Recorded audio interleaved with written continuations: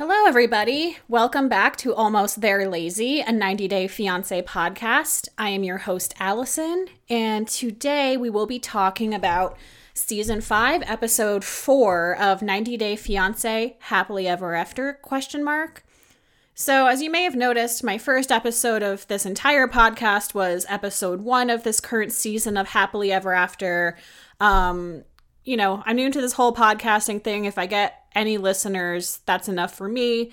So I just honestly didn't get around to episodes 2 and 3. The good thing about this show is it's super repetitive. They do a lot of recapping and rehashing old stuff episode to episode. It's honestly too many episodes in a season at this point. I mean, it's no excuse for my own laziness. This is, almost There Lazy after all. So I didn't get around to those episodes, and I would honestly rather release these pretty close to the air dates so that it's fresh in everybody's mind and all of that. And honestly, not allowing myself to talk about Colt's intimate activities in the hotel room with Jess in Chicago was an act of self-care. We all need to be practicing self-care right now, and that's how I took care of me. So, little updates on my life past 2 weeks. Last week, I took off from work. We had a short week anyway with the 4th of July holiday, and I just kind of extended that to myself because work, is driving me crazy. And so with my time off, I kind of got really into painting different rooms of my house. I just kind of impulsively made this decision. I painted my bedroom. I painted a downstairs bathroom and the hallway adjacent to it. I was really acting like I was an HGTV personality and going all out. So that was a lot of fun. It kept me busy and made me feel productive. Other than that, I kind of enjoyed the weather. I went swimming a lot. I did a lot of reading outside, and I ate a lobster, which was great. On the other side of things, my dog ate a grape by accident. He ate a single green grape, so we had to take an emergency visit to the vet. Luckily, he has the most incredible vet ever. She's the nicest woman. She's so smart. And she was able to get him to throw that up. So luckily that wasn't a bigger emergency. And my dog is just he's the happiest golden retriever in the world. They're already happy dogs. And he's just he's never had a bad day in his life. So it's not uncommon for him to end up at the emergency vet after having swallowed things and having to throw things up. And he never seems to care or be affected by it, which is great. But I also kind of wish he'd learn his lesson when he does things like eat socks, which he's done on multiple occasions, including on Christmas Day last year, or when he ate my empty AirPods case earlier this year. But yeah, I love him anyway. He's the love of my life. And if I never get my own 90-Day Fiancé or my promise ring, I always have my dog. As you all know, right now, TLC is simultaneously airing new seasons of Happily Ever After, ? As well as The Other Way. And I've thought about recapping The Other Way, but I think I'm just trying to get my feet wet in this whole podcasting thing first. I do have a few thoughts. New Tim, cheese stick Tim, honestly gives me the creeps. He makes me so uncomfortable just to see him on screen. I don't know what it is. I feel we're going to find out that he's somehow the Zodiac killer, even though he's about 35 years old. There's just something so off about him that I don't even feel like watching his segments. And so that's no good. On the other hand, Armando and Kenny are obviously the brightest light that we've ever seen in this entire franchise. And I think every person who watches this whole the 90-Day Fiancé world is just really crossing their fingers that nothing bad happens to these two. That is really true love, and that they do have their happily ever after. And Armando's daughter Hannah is seriously one of the cutest 90-Day kids, and that's a pretty high bar because the 90-Day kids are actually usually pretty awesome. I don't tend to be a huge fan of kids on TV shows, on reality TV, but the 90-Day Fiancé bar is pretty high. I'm thinking about, the beekeeper lady's little son was really cute, and Michael from Connecticut, who married the really, really young woman from Brazil, her kid's I'm sorry, his kids were so awesome. But yeah, Hannah in particular, there's just something like so adorable to me, just the way she was saying in this last episode that she's so excited to have two daddies. It's just great. So yeah, I would like, there is a lot going on with this season of The Other Way. Like, we have that wholesome story as well as just like a bunch of mess stories. You know, Ji-hoon in Korea, poor Ji-hoon. And yeah, so I would recommend it. I just don't think I'm going to get around to it until I'm a more prolific podcaster, which hopefully happens to me one day. All right, let's get into the actual episode. And I think I have decided tonight to start with Libby and Andre, who are finally going to Moldova with baby Eleanor. Despite the reservations from family Libby that Moldova is the most dangerous country in the world where basically everybody is corrupt, they are going to go forward with their plans to have their second wedding with Andre's family and to get baby Eleanor baptized in his church. So we start out with they're packing their bags, they're finalizing their suitcases to head on over to the airport. They're like amazingly calm for people who are about to go across the world with an infant, but you do you, people. I'm like the kind of person I am who like shows up to an airport hours early and, you know, thinks the entire time in security that I'm going to miss my plane, even though it's not departing or boarding for another 3 hours. But, you know, different strokes for different folks. I also have to say, I know I'm trash, but Andre is really hot. He's one of the hotter guys, I have to say. Something about him, especially now that he has his facial hair. But aside from that, so they get to the airport, and the entire time when they were back at the house, Andre was like kind of boasting to Libby that he knows how to pack a suitcase better than her. She takes too much time, and then he just like really struggled to even close his own suitcase. And they put them on the scale, and the one suitcase weighs 50.5 pounds. So the person's giving them a really hard time that they have to take off, like, it has to be below 50 unless they can't fly without an extra fee. And it's funny because, like, Andre, who's, like, so pompous at home, is the one to be like, oh, it's okay, Libby, we'll take this off. When she's the one who's like, are you serious? And I'm on her side here. They're traveling with a baby. All of those scales are probably off by at least like 1.5 pounds, but whatever. They open up those suitcases, shuffle everything around, and they are on their way to Moldova. Libby and Eleanor are dressed in like a really cute matching outfit. It's like a pink leopard print. And yeah, they seem really excited about the trip ahead of them, even though it's really long. And that's nice to see, like, unlike someone, Asuelo, who we will talk about later, Libby is genuinely happy to be doing something with her spouse's family.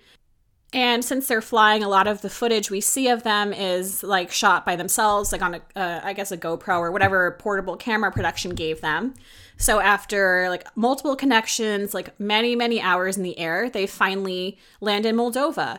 And I couldn't believe it, everybody, but family Libby was right.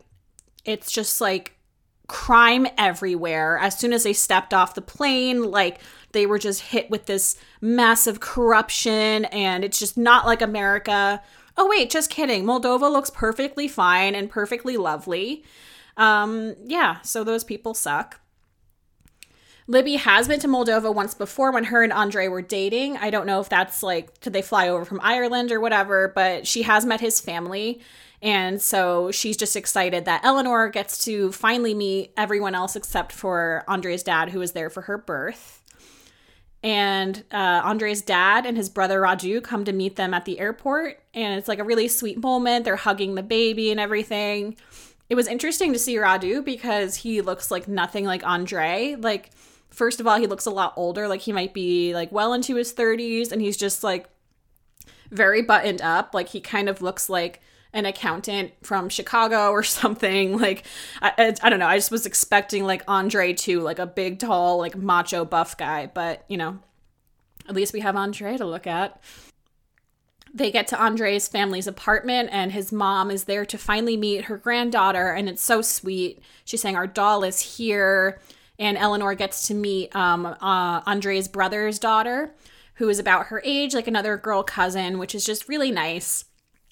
And even though she's flown all across the country, I have to give Libby so much credit in this episode. She is so gracious and nice. Like, she's so welcoming to this whole family.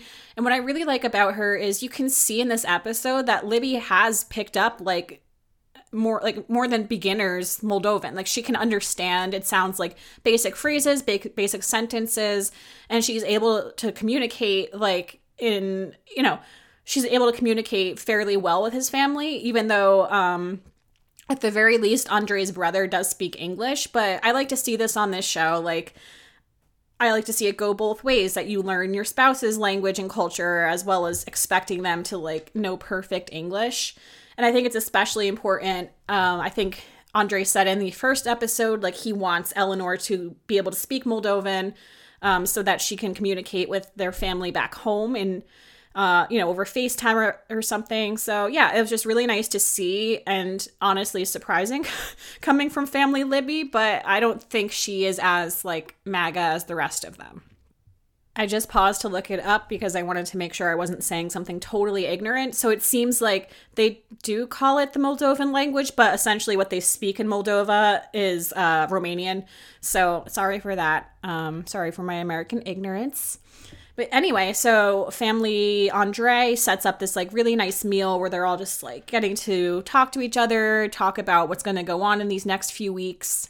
So in another week's time, Libby's family is going to arrive for all the festivities and for all hell to break loose with all this crime in Moldova. Andrei's family is kind of oh, what are your plans? Do we have the church set up? Do we have a reception hall? And Andrei's nope. And rightfully, they're all in the same boat as Libby, where they're what the fuck, dude? You don't have anything planned? And then Andrei's sister-in-law, who, by the way, is super beautiful, she brings up a good point. She's well, in order for the baptism and probably the marriage too to go through in the church, the Orthodox church that they're a part of, Libby has to be baptized in that church as well. And so they ask Libby what her religion is. It's another good example is she's able to say that she's Baptist, more or less in Romanian. And so then in her talking head, she's rightfully pissed. She's it's a big deal for me to just change my religion, information that would have been useful to me yesterday. So, I don't know. Andrei is just, there's a lot of patterns with these men who are on these shows. He's striking me as Ji-hoon right now. Let's just figure it out by the seat of our pants. It's all going to be fine, people. And yeah, I think we could all predict where this is going to go. But anyway, so Libby leaves the table with Eleanor to put her to bed. And then Andrei takes that opportunity, which is it is polite to not say it in front of her. He takes the opportunity to warn his family that family Libby is extremely MAGA, USA #1 kind of people. And so they all have to kind of tread lightly or be prepared for some confrontation.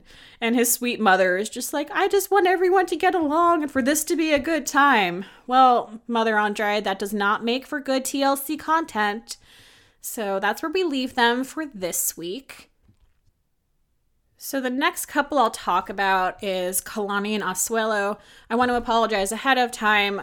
Kalani and her sister Kalini, and then there's Karini. I apologize if I transpose those names in any way. Doing the best I can. It's just a lot of K's. And I don't want to be disrespectful to anybody. It's just when I'm reading and talking, I don't know if I'm going to get them wrong. But anyway, Asuelo's a huge asshole.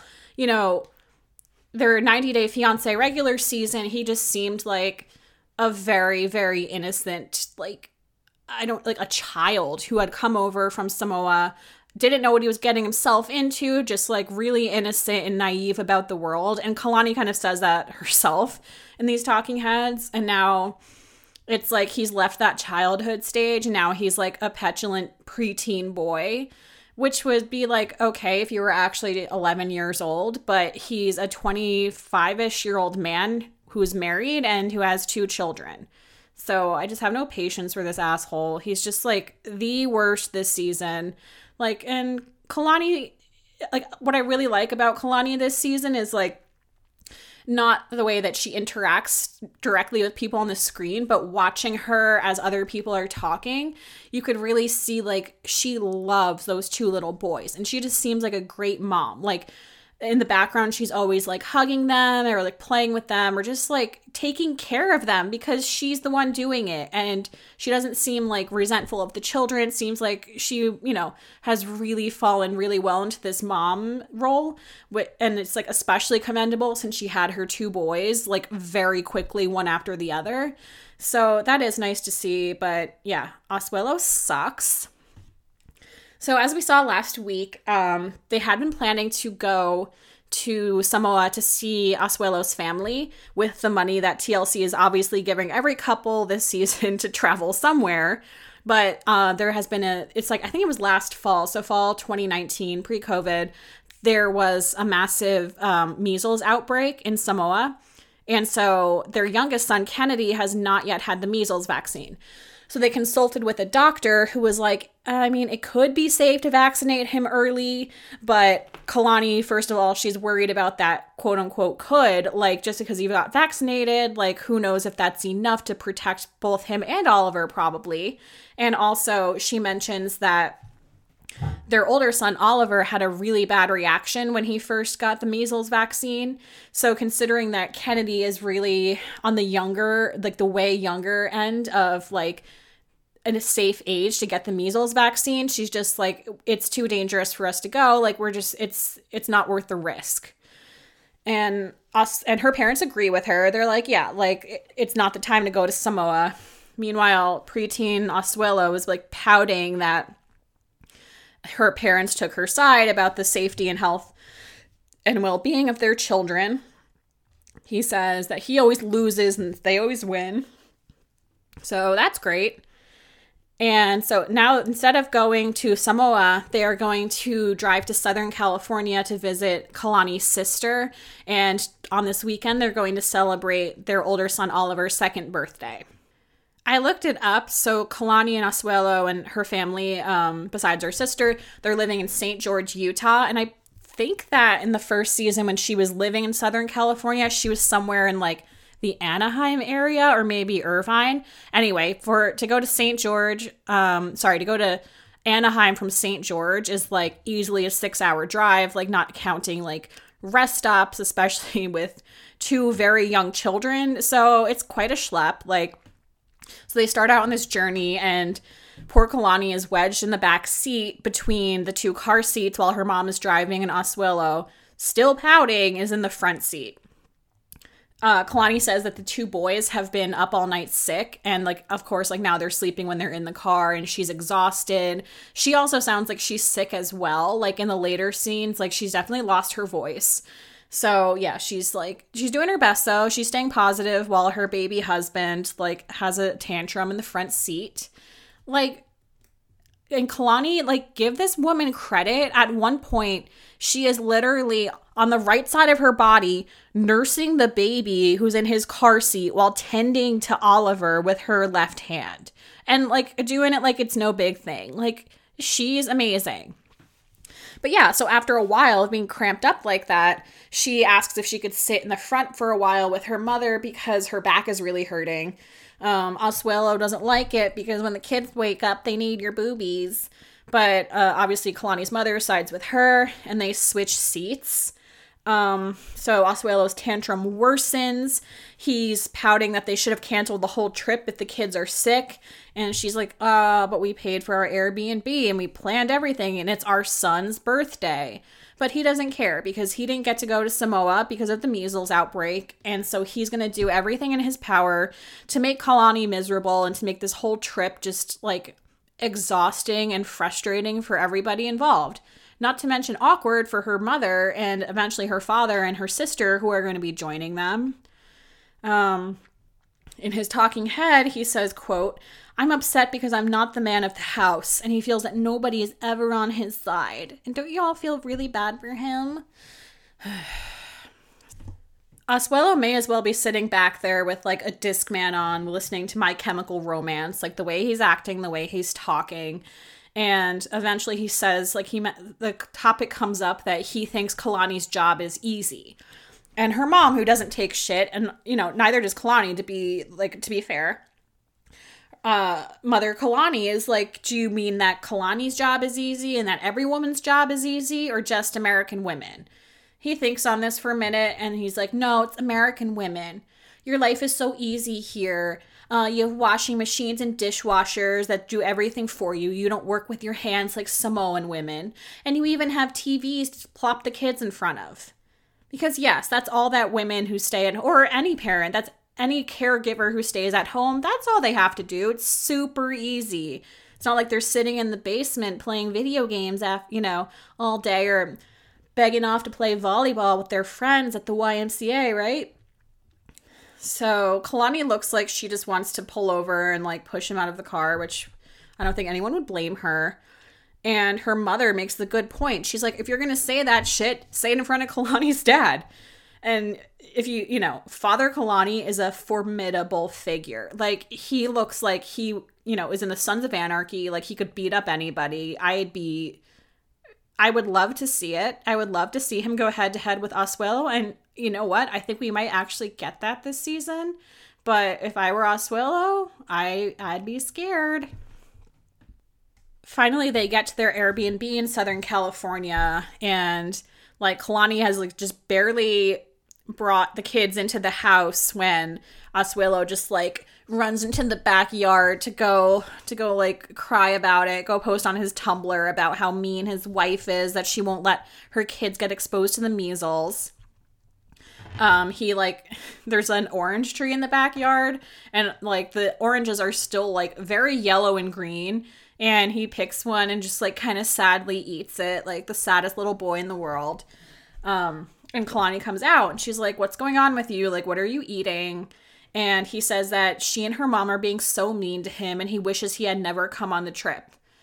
May I remind you, again, this is a trip to celebrate his first son's second birthday. Asuelo, things are not always about you. Like, I just can't believe any adult father would act this way. Like, quite honestly, I would love to see a spin-off with Asuelo and Ji-hoon from The Other Way, like having to live on their own, like kind of like, I don't know, like a modified version of The Simple Life where they have to do like actual adult things, like find an apartment to live in and like take care of maybe not a real baby, but like one of those babies from like family living classes in high school, like take care of one of those fake babies for 24 hours and just like grow the fuck up. Like, these are men with children and they certainly don't act like that. So yeah, she's going on about it. He makes her eat a piece of the sour orange and she's like rightfully like, what the fuck is wrong with you? And they go back and forth again about like this thing, like, why did you say it's such an easy job? Like, if you think it's so easy what I do, like, why don't you ever help me? Like, if you think that's easy, you really don't work that much. You're part-time, but you also don't contribute. So what's up with that? And he's like, well, it's a woman's job. And this is the point in her talking head where she's like, you know what? Like, I expected when he got to the US, he would still, be immature, still be influenced by his very, like, misogynistic culture where the women are only expected to do the childcare, but I expected he'd be better by now, and he's just not. Meanwhile, in his talking head, he claims that, he does have a point. He's like, it's really hard for me to express myself in English because I can't communicate my feelings as well in it because I just don't have like that grasp of the language. So yeah, I do, like, he probably like is not able to say all the things he wants to say, but that's certainly no excuse for saying that like his wife has an easy time of it taking care of 2 kids under 2 all day, every day without any help from him. So he comes back in the house and Kalani and her mom are there with the babies. And at first he pretends that he's just like getting his cell phone, which is charging in the wall. And then like he very clearly like he starts like shuffling over to the hallway and he takes all his shit and leaves. Kalani kind of watches him out the front door as her older son is like dangerously toddling toward the street. She like goes to grab the baby. And at this point she should have just like shut the door and locked it and been like, okay, bye. But yeah, she tries to call after him and he's just like leaving. the producers go after Asuelo to find him, and he's like trying to catch a bus that looks like, I don't know, like a city bus, like a Santa Monica city bus or something. And they're like, what are you doing? Are you going back to Utah? And he's like, yeah, I think so. Can I take the mic? Because I want to live. Are you going to Utah? I think so. So they let him go on his merry way. They cut him loose. He hands off his microphone, and Asuelo has left because question mark? I don't know. By the way, like at this point, Kalani is not emotional or upset. She's kind of just like, what the fuck? Like, and her mom is the same. They're both kind of just rolling their eyes, and it looks like from the preview, she never really gets to that point where she's like crying about it. She's probably glad that he is away so that they can just like be normal people without this like bizarre, you know, preteen boy husband clinging to her and dragging her down for this trip that is supposed to be really nice. Okay, so next, to get them out of the way because I hate Colt and they get way too much airtime, let's get on to Colt and Larissa. Colt has returned to Las Vegas and Mother Debbie from Chicago, where he was visiting Jess. While he was there, Jess invited him to come visit her in Brazil, where she's returning to go visit her family. And so he and Mother Debbie, who he says is his best friend, are catching up and sitting on the couch. Debbie is holding a mug that says best stepdad ever, which I have a lot of questions about. I believe Colt's father is deceased, but was Debbie remarried? Is this supposed to be like some funny joke gift that Colt got her? Like, I don't know. Why did you put that in front of me, Mother Debbie, if you're not going to answer questions? So appropriately with these two, the first thing we see are these damn cats, like, you know, rolling around on the rug. Colt is playing with a laser pointer with one of them, and like he and Debbie are both just admiring this cat as if she's the most beautiful thing in the world, which, like, I don't know, maybe that's how they feel. I definitely tell my dog that he's the cutest, most handsome boy in the world, and I kind of believe that he might be. And Colt supplies us for the information in his talking head that there's two cats, Kelly and Wolfie, that he bought with Larissa. And in typical Colt asshole fashion, he's like, yeah, she bought them when we were married, but now they're mine. And Colt is a really big person, you people, because he loves every cat equally, regardless of where they came from, even if they were bought during his marriage to the evil devil Larissa. So finally, Colt lets the cat out of the bag, and he tells Mother Debbie about Jess. And he's like, keep in mind, this is a 32-year-old man. He's like, are you mad at me that I didn't tell you sooner? And she's like, I mean, not really. You were acting super weird about that trip to Chicago. And also, you're a grown-ass man. I don't expect you to come running toward me every time you meet somebody new. But then he lets the bomb drop that Jess is Brazilian. I figured if something was happening, you would eventually tell me. It's mostly the fact that Jess is Brazilian is why I didn't tell you. However, Debbie quickly recovers, and she's showing a lot of self-awareness this season and trying to be more fair-minded. And she points out, she's like, I know not all Brazilian women are going to be like Larissa. Like, she's honestly probably the exception. I don't expect that drama. I'm not going to put all Brazilian women into this box. What she's more concerned about is she's like, look, Colt, like, you're going through all this drama with Larissa's deportation. Sigh. And she's like, is this really the time to be dating? Which is a fair point. Debbie also looks really nice in her talking heads this season. She got like a nice little outfit on, like did her hair up nice. Anyway, then Debbie starts pressing Colt about what he might want from the future with this. She asks what Jess's deal is in America and like, what is she looking to get out of this? So Colt tells her that, Jess is on the J1 visa as an au pair, which means like, I think at this point she has like another 6 months or another year after that left. And Jess is not particularly like interested in staying in the U.S. necessarily, like, but if she were, she could come back on like a student visa or a visitor's visa. And as Jess pointed out, which Colt smartly does not mention to Debbie, she could always come back on a K-1 visa. They talk about this trip to Brazil that Colt is going to take in a week to go visit her family with the money that TLC is gifting them, the travel plans. And Debbie, like, gets super, like, controlling, like, typical Debbie, like, just way too involved in her large adult son's life. She's worried that her poor innocent son, who's not a master manipulator and gaslighter in the slightest, will be easily swayed down in Brazil by this malicious woman. And she's hoping that he doesn't come home with another bride, because they do have wedding chapels in Brazil. That's correct, Debbie. And so Debbie, you know, she has her guard up with this one. She doesn't want a repeat of her head-to-head with the queen. And she is ready to stand up for her Colty if that's what it takes.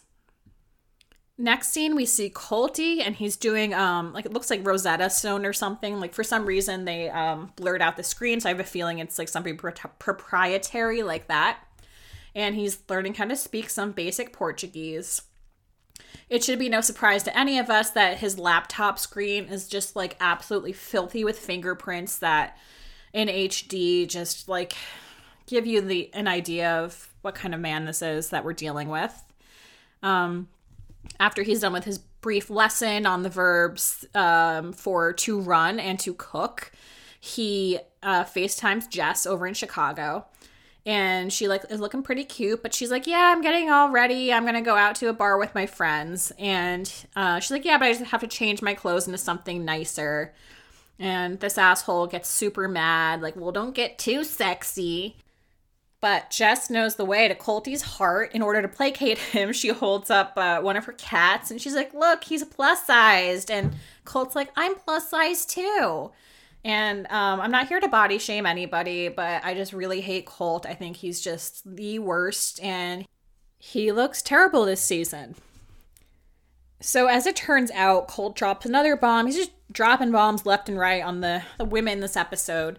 Apparently off screen, he and Debbie continue to talk about this Brazil trip. He probably let her on that TLC is footing the bill. And now Debbie wants to come along with him to Brazil. Jess is kind of like, oh, your elderly mother is going to come along to meet my family when we've been dating long distance and have been together, like, for maybe a grand total of 4 days. I guess so. So, yeah. She kind of skirts around the topic and kind of just nods and be like, okay, I guess so. We'll see. She kind of changed the subject, and she's like, well, the most important thing is, since I'm going to be visiting my family, you have to get along with my father. And you have to, like, he has to like you. If my dad doesn't like you, like, sorry, that's it. Which, like, I'm picturing, like, the Brazilian version of Father Kalani, just super intimidating. And, like, unlike Asuelo, Colt is having the appropriate reaction. He, like, looks like he might poop his pants. And he, like, gets, like, legitimately upset that he has to ask permission to date this man's grown daughter. Anyway, so she teaches Colt how to say, may I date your daughter, in Portuguese. I don't speak Portuguese, but I speak enough Spanish that I know that he, like, completely fucked it up. But anyway, she's nice to him about it. And it's just gross. He says, I think I'm a good boy for you. Yuck. Larissa, meanwhile, is hanging around in her house where she's staying with her friend Carmen. Larissa and her new face brings, like, about 5 articles of clothing into her bedroom, and she pretends to fold them as if this is, like, an entire load of laundry for her. It's just so set up. So she, like, I don't know, she kind of just, like, fucks around with those 5 pieces of clothes and then picks up her phone. And they act as if this is the first she's seeing of a picture of Colty and Jess on social media. And it's really funny. It's like a picture of them in Chicago, but then Larissa, like, zooms in really, really close to Colt's calves. It's just, like, really, it's pretty funny. So she talks about how she knows that Colt is dating a new woman, but she wants Jesse to know that Colty is a womanizer and a manipulative. So apparently she's been messaging this woman on Facebook, and for some reason, Jess agreed to give her phone number. So I talked about in the last episode, I think, like, how the fuck did Jess find Colty? Like, there has to be some, like, I don't know, I would guess there's some Brazilian expats Facebook group where maybe she and Larissa already knew each other, and, you know, Larissa was like, hey, I used to be married to this asshole Colty, and, like, if you want to be on TV, like, here's your opportunity, just drop into his DM, something like that. So anyway, Larissa opens up her phone and she calls up this phone number. By the way, Jess is in her phone as Colty Gal, which is pretty great. For this scene, keep in mind, these are two women who are from Brazil. Jess obviously has a much better command of the language than Larissa. Like, not to say that Larissa can't speak English, but, like, why, if I called up someone, if I were living abroad and in a non-English speaking country and I called someone else up who is from America, I would speak English. It seems like TLC is really hesitant to use translators in situations where it would make more sense. I think that's why this season, like with Larissa, that they like hired all these American women to be her quote unquote friends. I just think they do that a disservice. I know people online have said too, like with the reunions, for example, on the last reunion before the 90 days, Rose from the Philippines asked for a translator so she could fully express herself. And so she had a local translator there with her. And people online who speak Tagalog said that not only did like the translator get it all wrong, but the subtitles were just like misrepresenting what Rose said. So I don't understand why TLC like is so English heavy. Like maybe they realize that most of their fan base is like idiots who will freak out over having to read subtitles, like the kind of people who have a problem with Parasite winning Best Picture because it's in Korean, you know, people like that. So anyway, Larissa starts his conversation by saying, Jessica, Colt is a demon. Hello? This is Larissa, your boyfriend, ex-wife. Why you want to call me? I have some things to tell about Colt. Coach says bad about you. Jessica, Colt is a demon. And like, okay, that's pretty hilarious. Like, imagine your new boyfriend's ex-wife calling you and calling him a demon. Like, in reflection, after I hung up the phone, I'd be like, oh, what the fuck did I get myself into? But in the moment, just the word demon is like pretty amazing. So they go back and forth, like immediately. You could tell how staged this is because Jess is just like, I don't believe it. Colty is a good guy. Like, he's so nice. In her talking head, like for this scene, Larissa compares Colty to a whale. And says it's like how a whale looks really cute far away, but up close a whale is dangerous. Which I hope was like an intentional shady comment to his current weight. Larissa like brings up the really good point that she like warns Jess, like, if you get involved with this guy and like his crazy ass mother, who by the way she calls Debbie a wolf. So we have a whale and a wolf going on here, some great animal analogies. Anyway, she's saying like they're gonna try to fuck up your immigration status, like they're doing it to me and they're trying to get me deported. Which, like, is true. Like, Larissa owns it. She's like, I am crazy. And, like, I did get arrested. But the truth is with those, like, they did call the cops on her. And I think they 100% had the intention of fucking it up so that she would get deported back to Brazil just because, like, they didn't like her. So then she also brings up the point. She's like, do you ever have moments when Colt is hiding his phone from you? And Jess is like, well, yeah. And remember, Jess already knows about this woman, Vanessa, who Colty is, like, obsessed with, who he met at the gym, and, like, that she is rightfully, like, suspicious of this. And Larissa's like, yeah, I mean, he talked to other women during our marriage. He was super shady. Like, just watch your back. He's a geeky player, she said.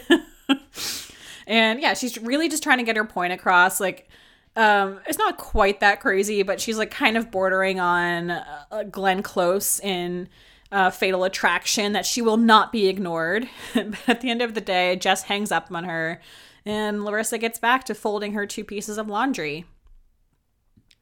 Next up, Mother Debbie is seasoning up some steaks in the kitchen, microwaving up some potatoes. And wouldn't you know it, this fabled Vanessa is coming over for dinner. It turns out she's going to be watching all these fucking cats while they go to Brazil. And so Colt is saying this will be a thank you dinner. According to Colt, they met after Larissa's second arrest, which was close to the end of his marriage, but I think he was probably still married then. And she concurs and says that she was also going through a quote-unquote divorce situation.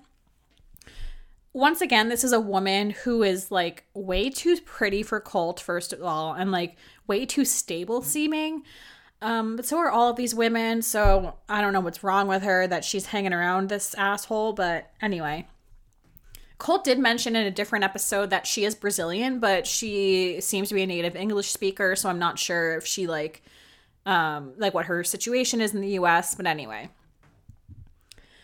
He says that Vanessa is his best friend, and she's been there a lot longer than Jess has in his life.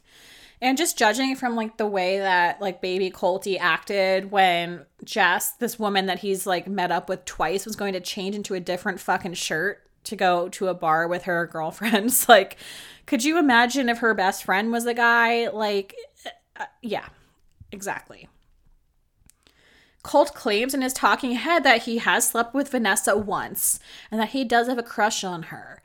I will point out Vanessa does not corroborate this information. Like, not only do I want to throw up talking about this, but I just think Colt is a liar, panties on fire. They start off this dinner, right, quote unquote, I guess, by doing shots with Mother Debbie, who like practically gags into the sink and sucks down like an entire lemon. And so then they sit down to their dinner with these like just like slabs of meat. They start talking about this Brazil trip they're about to take and how Mother Debbie is going along. And it really seems like this whole time that Colt is like talking about this trip in such a way and in such a tone that he's hoping that this woman who is like 10 levels above him will be like, no, don't go to Brazil and go after this woman. I love you. And obviously it's like not working because pretty quickly Vanessa jumps onto Mother Debbie's side and she's like, wait, you're going to go meet this 26-year-old woman's family? Like you haven't known her that long. Like this is all really sudden. Like, what are you doing here? Mother Debbie agrees with her and fucking asshole Colt is like, is there an echo in here? You know, whether or not it's right or wrong, Debbie's going to take this free trip and so is Colt. And so maybe if Vanessa had declared her love for this cat-loving weirdo, things would have changed, but I highly doubt it. Debbie admits in her talking head that like she really likes Vanessa and she wants Colt to be with someone like Vanessa. Debbie, I don't think someone like Vanessa actually wants to be with him. Then they start getting into, they ask him like financial questions, like, have you given Jess money?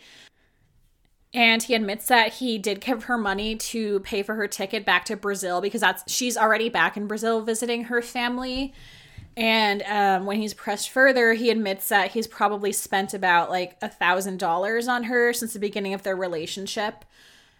Which is it is a lot for the length of the relationship, but at the same time, it sounds like he spent a lot of money on like things like makeup, and I would bet dollars to donuts that Colty is the kind of guy who like every time he took her out to dinner or bought her a drink or bought her like a fucking cup of coffee, like when they ate that like disgusting breakfast in their bed in the hotel, he is the type of guy who's like keeping a running tally of how much money he spends on a woman so that at a later date he can like hold it over her head and be like, but I spent all this money on you. You owe me. Like, if that's not in Colt's character, I just completely misread him. But I believe that to be true in my heart.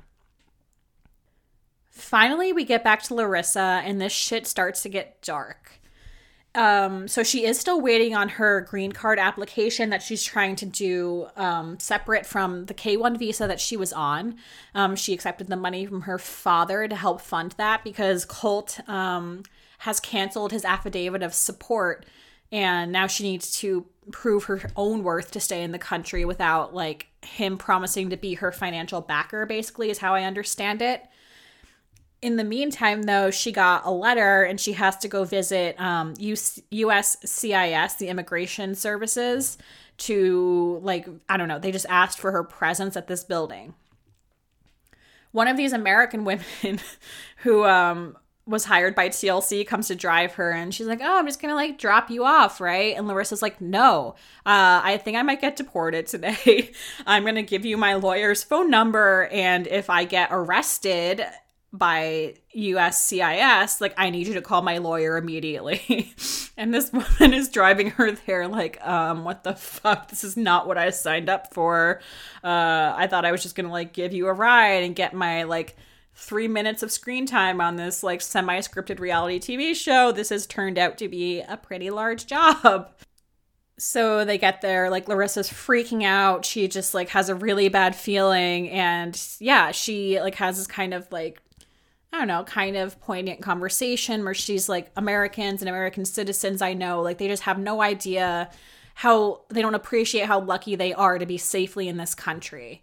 And yeah, that's where we leave it. I do feel for her. She's walking into the building, not knowing if like this is it for her. Let's go to Paul and Karine next, so I could finish up with Miss Angela. Just like I was saying with like all the K names before, if I mispronounce any of these names, I blame it on Paul. Like, he's the only native English speaker on the show who gets his own subtitles because he just mumbles and butchers everything. So, like, just like fair warning, like I think that it's Karine, and I think that they pronounce their son's name Pierre in Portuguese. If I'm wrong, like, I'm sorry. I don't mean to be. So where we picked up with them this season is Paul was living in Brazil with Karine, his wife, and Pierre, their son, because they were unable to secure a K-1 visa to bring her there before their wedding. Part of this, I believe, is that Paul has like a kind of like disturbing and somewhat extensive track record with the American legal system for doing weird ass shit like arson and I think like stalking, things like that. So as an alternative, like they did successfully do the other way where they got married in Brazil, and now Paul is going to bring Karine to the US on a different kind of visa.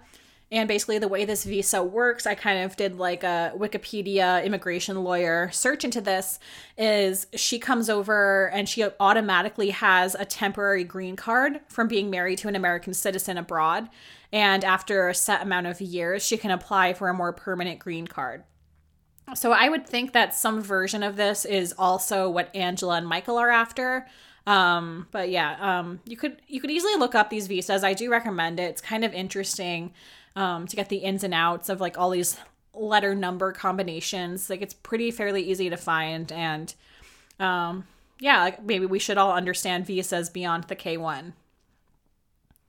So now they're back in Kentucky, as we saw last week. This is Karine's first time like moving away from her family. Like, we can't forget with all of this that Karine is like in her very early 20s and she's never left home. She's never left Brazil.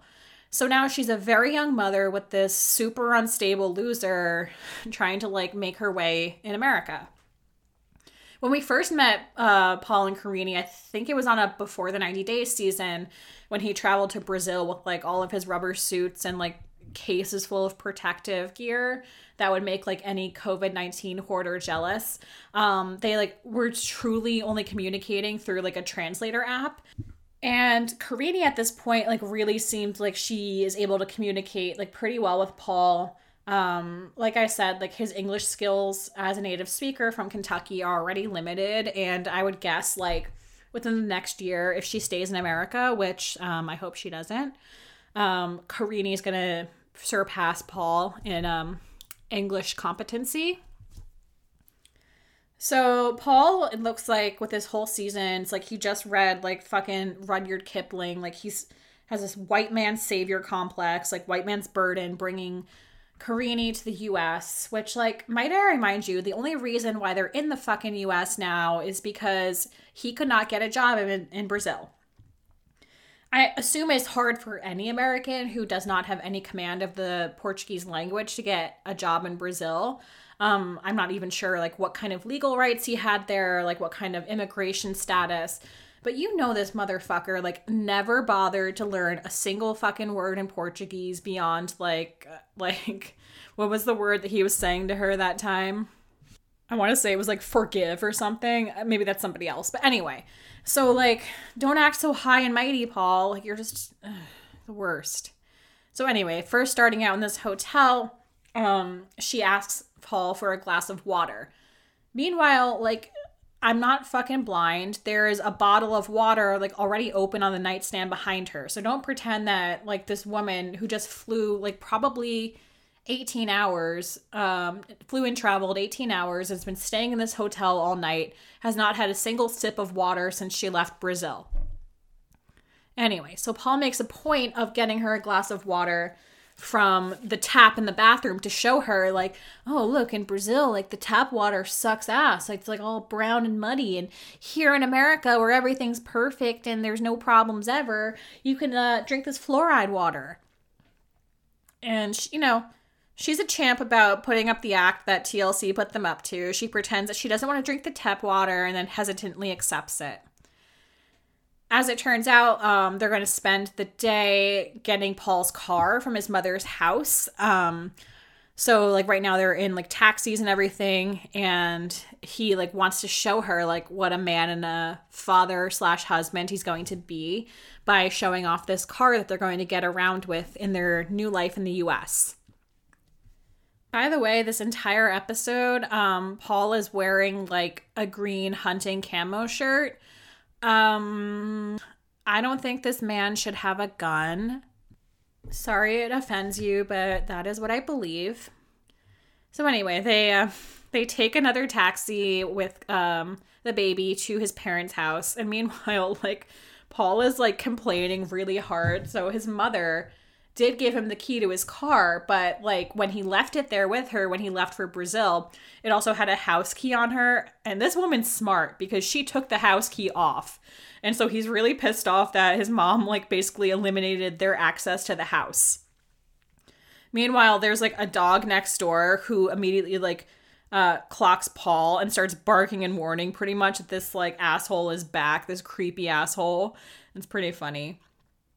I do feel bad for Karini in this moment because she's realizing like, okay, we can't even get in the fucking house to get a trash bag. I thought that this woman, like Paul's mother, was going to help me out. I'm a complete stranger in this country. I just left behind my entire like really supportive family. Like, is she just not going to help us out at all? And like the like implicit question, like revising that is like, is she not going to help me out at all? Like, I thought I would at least have the help of this woman. Paul shows Karini the car that he left behind, and like it's older, like it's all rusted up, like the whole like bumper is all fucked up and like crushed in, and she's like, this is the car you've been promising. Like she says this is like a terrible car. Mr. Paul Kipling is going on and on like, well, we had worse cars in Brazil, Karini, like this is what we got. She says in her talking head, she's like, I'm not surprised that this car is like fucking filthy. Cause by the way, he pops open the trunk and it is like absolutely full of garbage. And I'm not just saying like he has like stuff stored in there. It just looks like straight up fucking garbage, to the point that he pulls out like a styrofoam like food container and he's like, oh, these are old French fries. And he throws them over the fence into his neighbor's yard. Like, that's how fucking revolting this car is. And on the first episode they were on, when they were still back in Brazil, when they were packing up, like, okay, granted, it was a small apartment and they have a small baby, but that apartment was like fucking disgustingly filthy. So this poor woman is like subjected to his like slovenly behavior anyway, and now this is the car that she's supposed to put her baby in? Like, I don't think so. So she tells him, like, I'm not putting Pierre into that car until you clean it up. And he's, well, I don't have a trash bag. I can't get inside the house. I need a dumpster. She's like persistent, like, no, I'm not leaving anywhere with you until you fix this situation. Like, this sucks. Like, and then he says, like, one of the worst, like, honestly, like, there's been a lot, so maybe I'm gonna, take this back eventually. While she's complaining about the state of his car, he says, "You were fucking in a wooden hut." Sujo. You in a wooden hut. What the f***? It's just so gross, like, so condescending, so xenophobic, like, must I go on? But Karini does stand up for herself and, like, basically tells him he's being rude and just, like, hurry the fuck up because the baby's hot and they need to, like, get out of the sun and go be normal people who are not throwing french fries into a neighbor's yard. And she says in her talking head, she's like, once again, like, I'll probably say this every episode, like, if Paul can't figure this shit out and he continues to be a massive disappointment, like, I'm just gonna go home to Brazil. Which leads me to, like, my wishes for Karini. I do not want her under any circumstances to have another baby with Paul. I want her to avoid that if she can. If she can take advantage of the time in the US that she has, I'm not sure if she's even still here. Like, God bless if she already went back to Brazil. Don't blame her. But if she's able to get, like, any kind of education that she wouldn't be able to get in Brazil, like, I'm not trying to be offensive, but, like, if she's able to, like, go to community college or something and just, like, get something out of this experience so it's not a total net loss to her, like, that's what I want. But ultimately, I do want Karini to just, like, dump Paul completely, like, cut him off completely and go back to her family, who seem like really nice and supportive people. And it would just break my heart to continue to see her so homesick when she has a really nice family and basically nobody in the United States. Finally, let's get to Angela and Michael. So we start with Michael. We go back to Nigeria for the first time this season, and we see what he's up to. He's living with Mama. He kind of, like, this is what I'm saying about the repetitive nature of the show. He kind of recaps his relationship with Angela, and he lets us know that, you know, when they met online and now throughout the relationship, what he really likes about Angela is her smiles and her boobs. He pretends to tell Mama for the first time what the plan is, which is that Angela will be coming back to Nigeria. They will have their Nigerian wedding, and then they will apply for the spousal visa so that he can go to the US. I don't think that Michael's mother speaks very much English at all, and for that purpose, since TLC is anti-translator, he goes to speak to his auntie Lydia, who seems like really awesome. She speaks really good English, and she is married to Michael's uncle, but she's super invested in this whole thing and, like, making sure that he's not being taken advantage of and everything. And she's just like, she's one of the better, like what do you want to call this? Like soundboard people who you would talk off of on a reality show, because she asks a lot of questions that are, like, actually very real without sounding like a producer just fed this into her ear like 5 seconds earlier.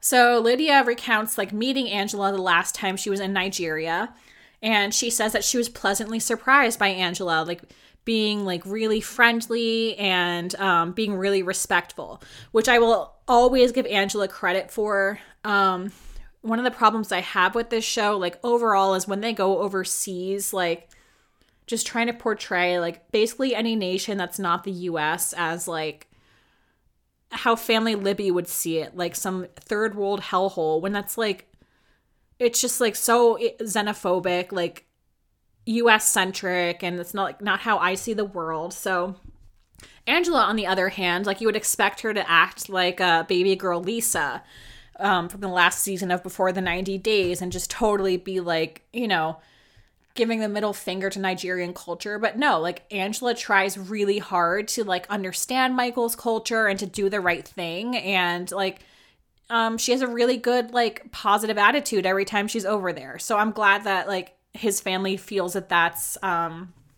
genuine. Like, it's good to hear that's not just for the show and everything. So Michael is telling Auntie Lydia, that he still, you know, they still have their problems, like when they were on FaceTime and Angela heard that rogue ringtone from another lady, after which she sat her fat ass down and pulled some cigarettes out of her bra because Angela just needed a moment to herself. Auntie Lydia brings up how in Nigeria, like, the man is really the center of a relationship. I don't know, sounds a lot like Oswello's ideal world. But Michael understands that as an American woman, Angela wants a relationship that's more equally divided. Auntie Lydia also brings up the topic of children, which is really important to Michael and his whole family. She's rightfully suspicious that Angela, like, is kind of trying to convince Michael to just get married, and she's not actually worried about toting this other baby. And she asks him, like, if Angela, who's 54 years old, can't tote a baby for you, like, would she be okay with you marrying another woman who could tote a baby for you?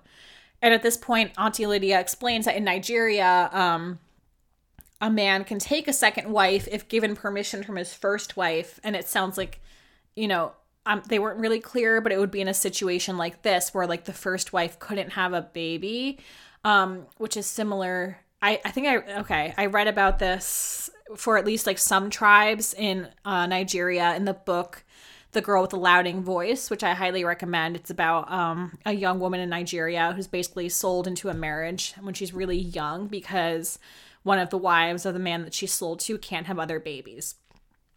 Anyway, I digress. But Michael is, like, sure that Angela is serious about toting this baby for him.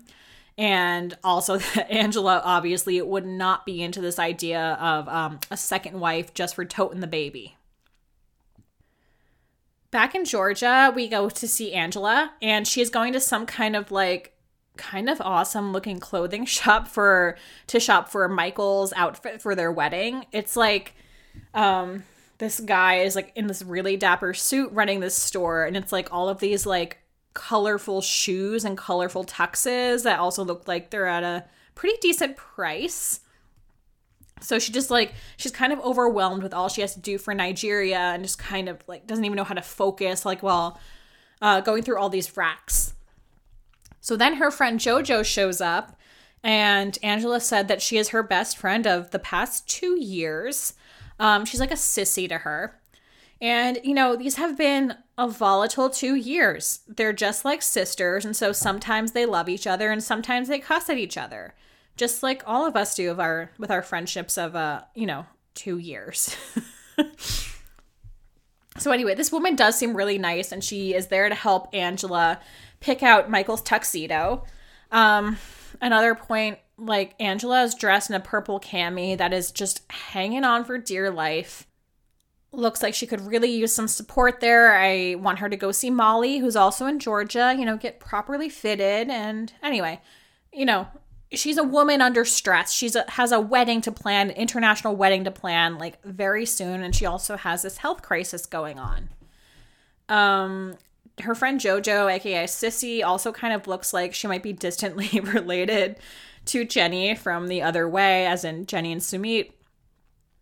The two of them are going through all these colorful suits and trying to mix and match them. And Angela's kind of, like, dancing around it, how she needs, in order for her marriage to be recognized by Nigeria as legitimate, she needs someone from the U.S. to come with her to Nigeria to be a witness, so that it's like, okay, like, we really do, like, love each other. It's not just, like, a sham wedding. Apparently her daughter Skyla, so that she doesn't want to do it. And she would only, like, really support this marriage if Michael came to the U.S., which they were denied their K-1, so that's not going to happen.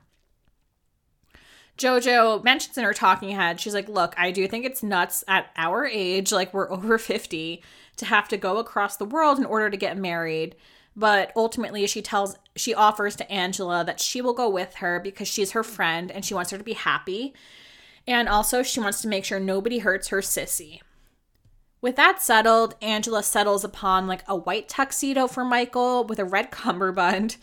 And she also picks out these, like, glittery Dorothy Gale loafer shoes for him, which is, like, pretty sharp. Looking forward to that wedding. Back at the house, Angela is packing up her stuff, all her wedding stuff for Nigeria, while all of the grandkids are kind of just, like, I don't know, running around the house. So there's a lot for her to pack for this trip. My big ass won't fit in these. In the living room, she explains to all 6 of her grandkids that Meemaw's going to go marry Michael, but then she breaks the news to them that it's going to be over in Nigeria. The kids are, like, rightfully upset. Like, she has 5 granddaughters, I think, and 1 grandson, and the 5 granddaughters, like, but we all wanted to be flower girls. And, like, the kids are honestly, like, really smart for their age. Like, I don't think any one of these kids is over the age of 9, and they're all like, excuse me, how is this fair if Michael's whole family gets to be at your wedding and we don't get to be? In her talking head, Angela is talking about how she always thought that her mother and her grandkids would be at her wedding when she bought this dress, but, like, it's just not how the cards played out when the K-1 visa got denied. Since they can't be there, she decides to try on her wedding dress for the kids and her mom. So Angela puts on this dress that has, like, a whole ass crown attached to the veil, which she explains to them, points it out, and she's like, why do I have a whole crown? And they're like, because you're a queen. And then she shows off to them that she has a crown to place upon Michael when they're at their reception after the wedding. Angela tries to comfort all these kids about the fact that they won't be able to attend this wedding, and rounds it up with a big Meemaw hug. She asks them all to give her some lovin'. Angela's poor mother is there in her her hospital bed, and Angela seems like legitimately conflicted. She's like, are you really okay with me going over there? Are you going to be okay? Which is really sad because, you know, her mother has passed since this was all filmed. But her mother is honestly really sweet with all of this. She's like, yeah, go ahead. I'll be fine. Don't even worry about it. Like, basically gives her blessing for Angela to go do this, which I hope, you know, she feels good about now that her mother is no longer with her. It's really sad, too, because she points out, like, you know, she always wanted her mother to meet Michael in person. They talk on FaceTime, and her mother does like Michael, but she can't say confidently that that would ever actually happen. Now we get to, like, this, like, really sad thing that's going on with Angela, which is when she went to go check out that, like, single egg that the Nigerian doctor claimed she still had. When she went to go check it out at her Georgia OBGYN, the OBGYN, like, detected a very thick uterus, which at her age might indicate some either precancerous or cancerous cells. It could be fibroids, but it could be cancer. And so now she is there to do an endometrial biopsy with this woman. Which, like, good for Angela. Like, I know she worked as, like, I want to say, like, a hospice nurse or something, but she followed through this medical stuff and, like, is really trying to, like, be health conscious, especially as she mentions that she does have a family history of, like, cancers on her maternal side. Like, I think she said ovarian cancer, and her mother had a hysterectomy and as well as breast cancer. So she is doing her due diligence to, like, get this checked up on instead of, like, I don't know, pretending that never happened. I do think this was a legitimate storyline and, like, a real health scare that she had. I hope it turned out okay. But it is, like, one of the more honest, like, or maybe I mean to say, like, actually, like, legitimately serious storylines that I've seen on this entire franchise. Luckily, the biopsy that Angela has to have done to determine what's going on with her uterus can be done, like, in the office without any anesthesia, although the doctor starts to, like, go invasively to get some cells out of her uterus, and Angela is screaming, like, bloody murder. And so she's like, did you get it done? And the doctor's like, no, I didn't even start yet. The doctor decides to calm her down by giving her some nitrous oxide, which she points out that she has never, ever had to do before with any patient doing an endometrial biopsy. So Angela gets the gas, and she's, like, pretty loopy pretty quickly. It's like she's laughing.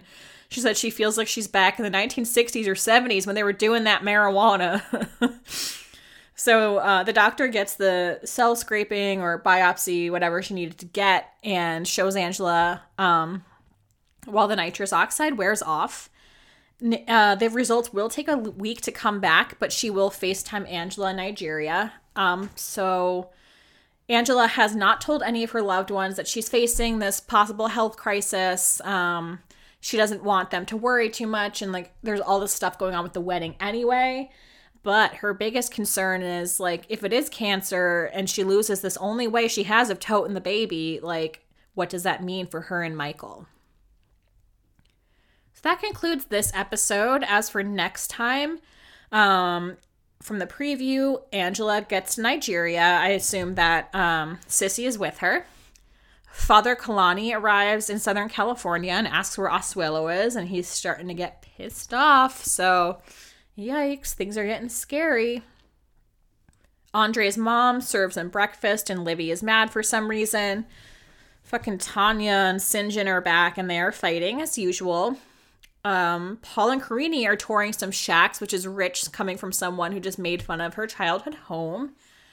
And finally, Colt and Mother Debbie get to Brazil, and Colty makes out with Jess right in front of her.